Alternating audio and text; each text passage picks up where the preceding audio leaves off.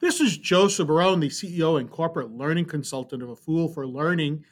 And our foolish thought for the day is sexual harassment training with Kurt Niemes, part 2. Kurt is the founder of Working with Respect LLC, along with his wife, Laura Zam, and has over 40 years of experience in education, organizational training, and instructional design. He worked for the ethics office at the World Bank, and his training took him to over 40 countries for the World Bank. Currently, he's developing a sexual harassment prevention training for the Millennium Challenge Corporation, a federal international development agency, and he's also working as a workplace coach. Kurt, thank you very much for joining me today. Thank you, Joe. Great to be here. And in the second part of our presentation, our podcast, the second podcast we're going to do with you today, what I'd like to talk with you about is why should an organization do this sort of training? What happens if this sort of training is not done in an organization? Okay, great question. Since Me Too, a lot of states have mandated mandatory employers do sexual harassment training every year or every 2 years. And the restrictions actually have become more tighter, whereas in the past, in some states, it was if you had 50 or more employees, then you had to do this training. California, for example, just lowered that to 5. So small businesses that have 5 employees have to have this training. And New York made it recently that any business, no matter what the size, has to do sexual harassment training every so often. So there's a compliance element to it for the first part. And so even if even if I'm a sole employer in New York, does that mean I have to do some sort of online training? Just curious. Well, you can do training any way that is offered. Online training is one way to do the training, sexual harassment training, and it's shown not to be that effective. But most organizations can purchase these kinds of trainings off the shelf if they want to.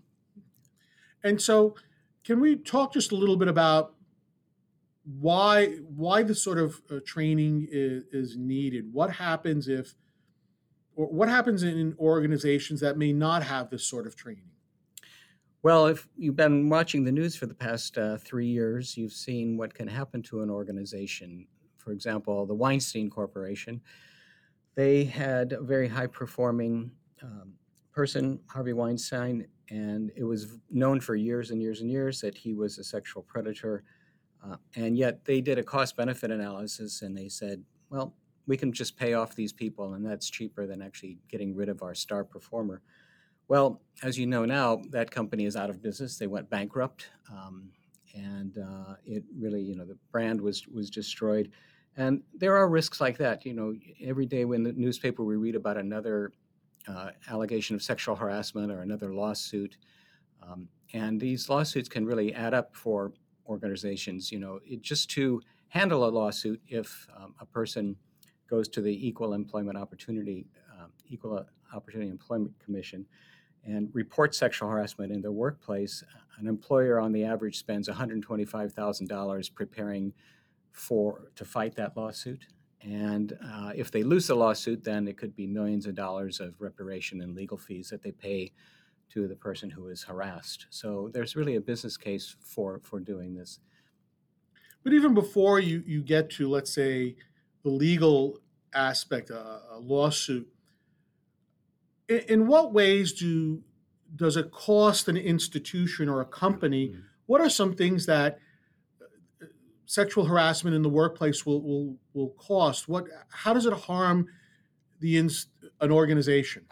Right. Very, very good question. It's there are a lot of measurable costs that actually present sizable risks to organizations. One of the things that you see in workplaces where they consider hostile work environment that allows sexual harassment and harassment is there's high turnover.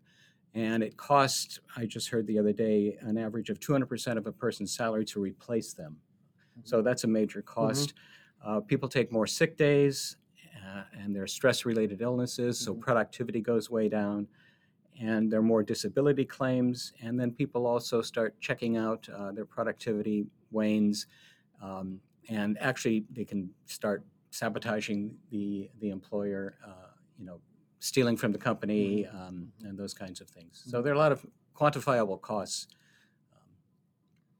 And that's interesting to note. I've thought about some of them, but not all of them. So I think that's really an important thing to think about as, an organization and the head of an organization and dealing with this particular issue.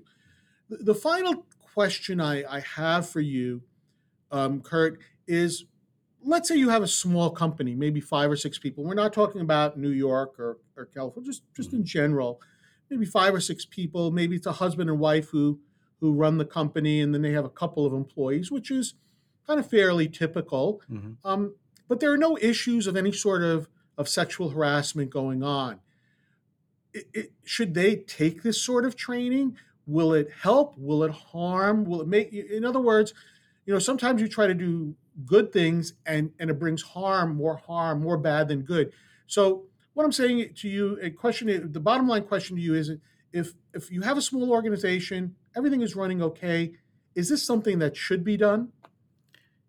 Well, I would say first, if you're in that position, to check with your lawyer to see if there's like a state regulation that you have to have this kind of training. The other thing, just because a company doesn't see sexual harassment or there are no reports of sexual harassment, you have to realize that people are really scared of raising it as an issue or reporting it because of fear of retaliation, fear of lack of confidentiality, fear of being fired, obviously, and which is what we see playing out all the time in the press. So it may be there, and people just don't know about it because people are afraid to speak up. So I think it's always good as a preventative thing. And then also, being treated like a human being is a human right. Mm-hmm. And you shouldn't, most organizations have the philosophy that, the employer has to provide a safe and secure workplace for their employees. So this is part and parcel of that, creating a values-based workplace where people feel comfortable speaking up and not fearing, challenging the status quo, and then also are not subject to untoward behaviors. Well, Kurt, thank you very much for being part of our second podcast and talking about what can happen in a workplace and what happens if this sort of training is not conducted. Kurt, if someone wants to get a hold of you to either speak with you about this type of training or maybe to bring you into their organization for you to conduct this sort of training, how do they get a hold of you? Yeah, good question. Well, they can reach me through my website, which is workingwithrespect.com, or they can call my cell phone number, which is 202-403-9084. I'd be happy to discuss options or even just give advice. And our next podcast, we'll talk a little bit to Kurt about how does he stay on top of, on what I like to call on top of his game, meaning how does he stay abreast of what's happening in this particular field and keeping and knowing all of the different resources that are available.